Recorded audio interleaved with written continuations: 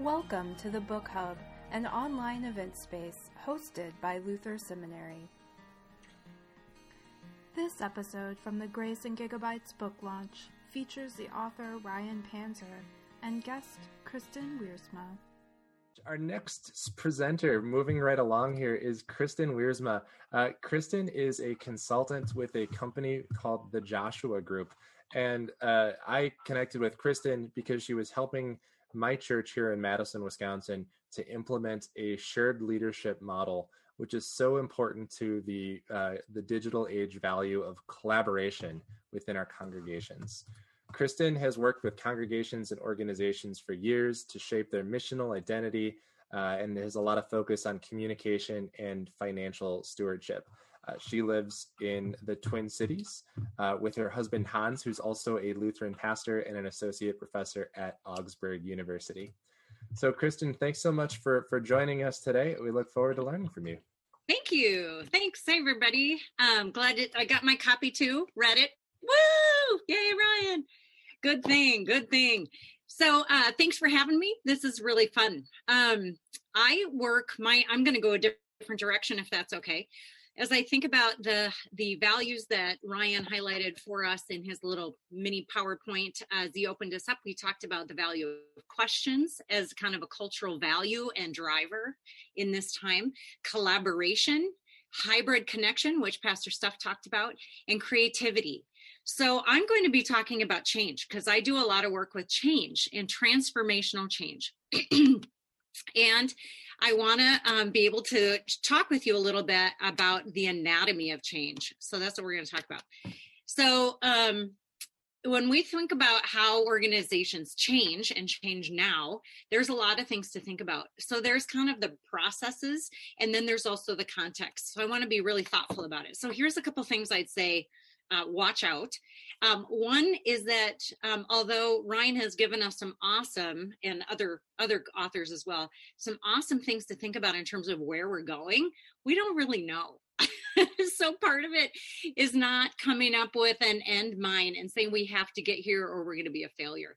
I think part of our being ensconced in a really secure place in our culture over the last couple hundred years as a church has made us kind of relax into that, but we really don't know where we're going, but we have faith and trust. And so we're just going to trust that God's Holy Spirit's at work, and we're just going to step out.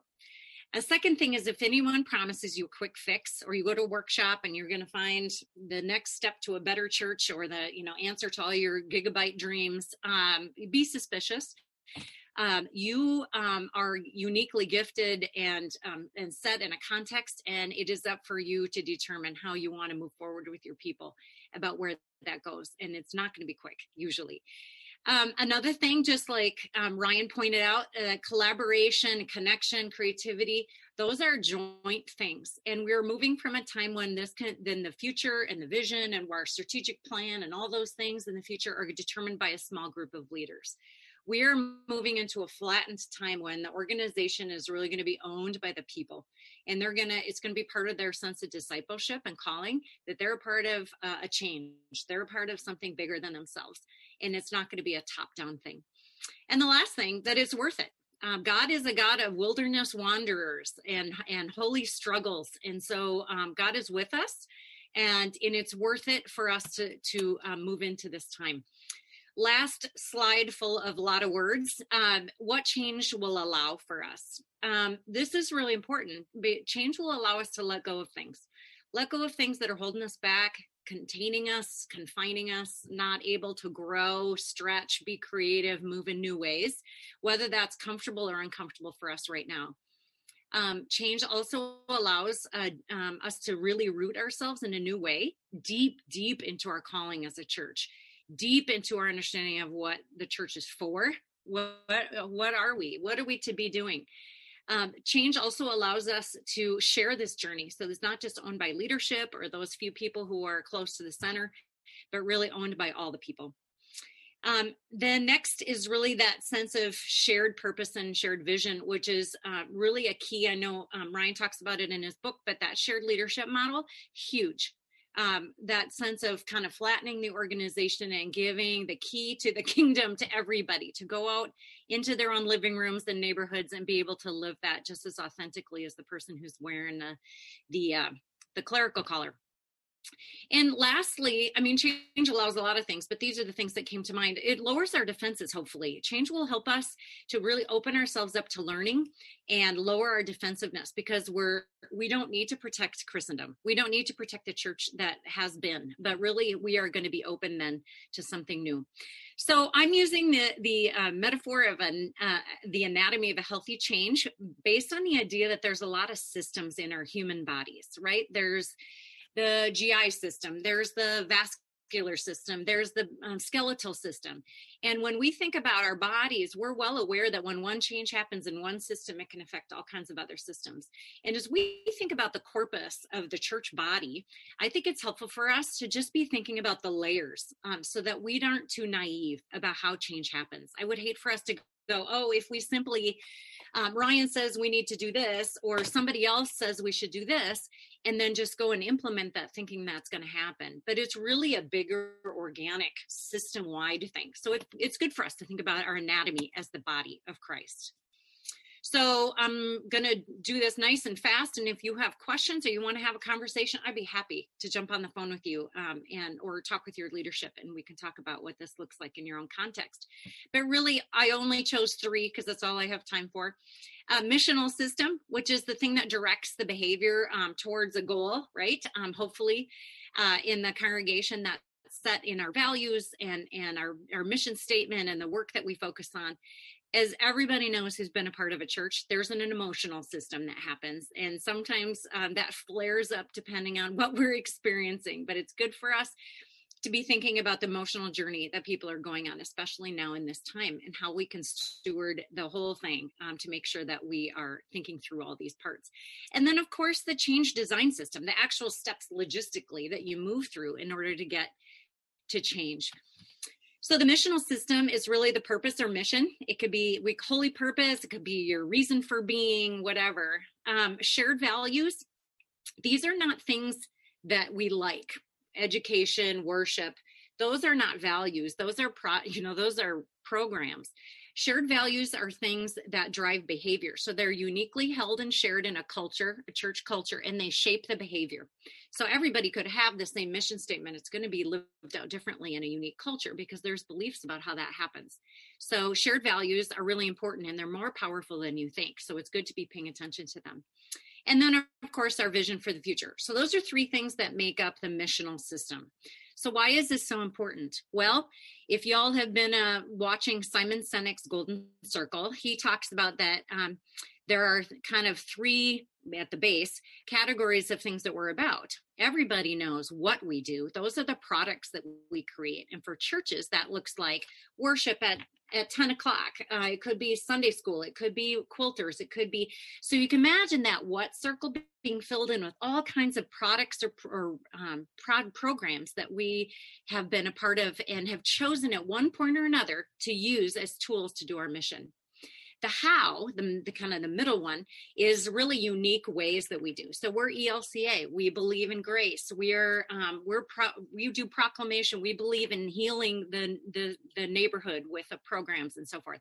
So that's kind of your unique way that you do it. And why is that missional thing? That's the whole your mission statement, your values, and your vision for the future. Now, most churches don't spend a ton of time cultivating and focusing on the why. So what happens is that those whats get filled in and become the thing that people attach themselves to, and they have experienced God through the quilters or that worship service. So what happens is that becomes their preference, and that becomes their why. And then when we choose to go, things are changing, maybe we should change our whats in response to what's happening in the world, we can't. Because we've cemented those things so tightly into what we believe about ourselves that we just can't move that. So the job of a church leadership across the board is to really take care to that system, why, so that people, I'm kind of behind here, so that people can let go of those things and stop making that their reason for being, and really allow themselves to be in love with the why. So you see this dysfunctional thing slide here. It talks about persons, place, personality, and programs. And those often become so big in our church cultures and our church life together that they take precedent over our mission, like what we're actually supposed to be doing. And then we decide that we want to be preferential and we'd rather, you can't take away my thing because I love it, instead of remembering that that was the tool that was created at some point to do the work. So it's really important for us in the missional system, in any kind of change, no matter what, technologically, socially, demographically, we need to make sure that we're paying attention and stewarding our missional system. Next, of course, is the emotional system. And there's 3 movements, and letting go of the neutral zone and new beginnings. But the first one is catalyst, understanding why we come to the edge. Well, 2020 has got us all on the edge of something. And so it's important for you to be thinking as leaders about where are people with their emotional sense of why we need to change. Is it coming from a place of, well, we got some good money and resources, we should be doing more for the community? Maybe it's I want to be more in alignment with what the culture is how it's shaping how we are together, and we need to do some change. Maybe it's that we're out of touch and we need to move in a new direction. It's important for leaders to just at least know, but not cater to, the emotional system of the organization as they come to change. So everybody knows that you can't really move on to change unless you let go. So we've been through times of interim, right? When we let go, when we celebrate the goodbyes, when we grieve, when we acknowledge that things are ending. Very, very difficult to move into new beginnings unless you let go. So the important work that has to happen here, again, doesn't need to be super managed by leaders, but it needs to be acknowledged. Letting go, grief.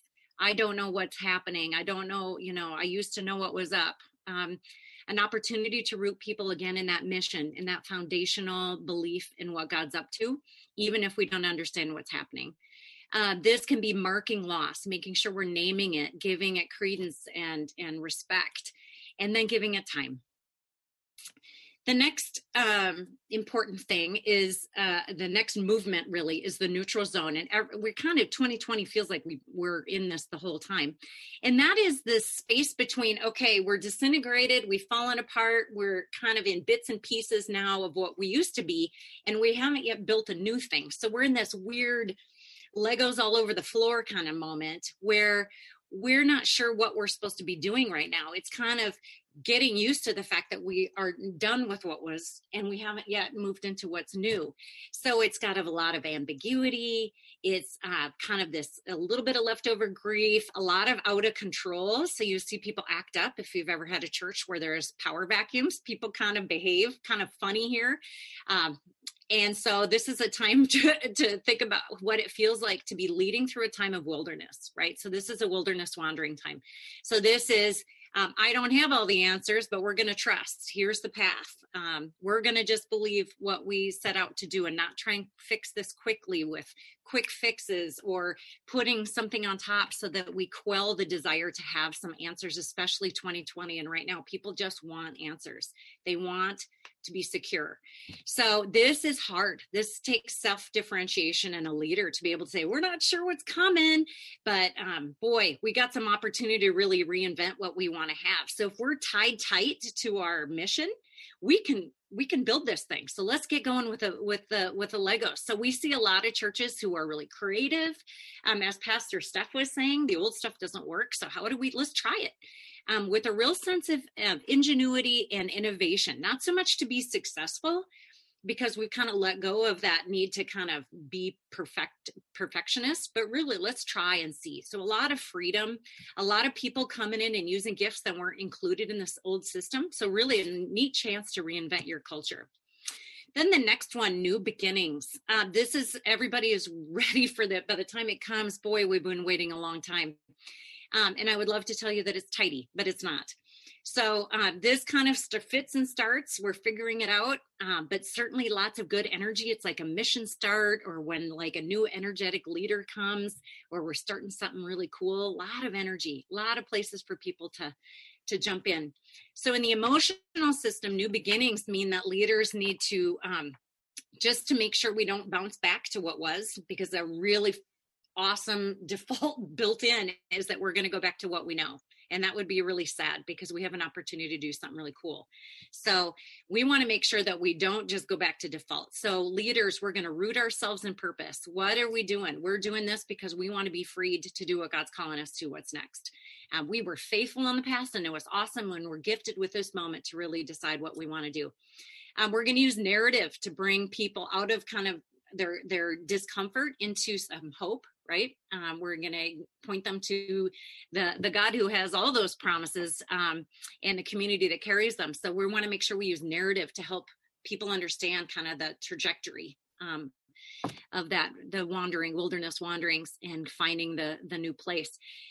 Making and sharing a plan. So people want to know that they're not just going to live in this ambiguity all the time. They're going to start to see some plans take shape that match kind of what the will of the new beginning is going to be, and also that they have a part to play. So people want to be part of something that's new and energizing. So we don't want to just give a plan that says you should just give money to it or come to this event. People want to know how they can participate and use gifts and can build something too.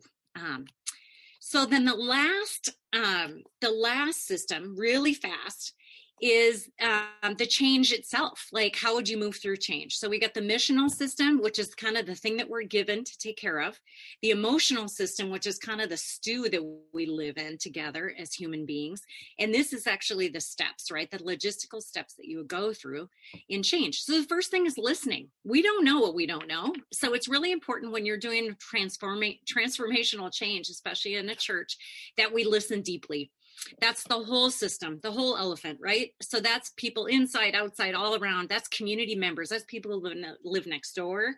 The church down that street maybe has something to say to us. The school, the police guy who walks down the street and keeps our neighborhood safe.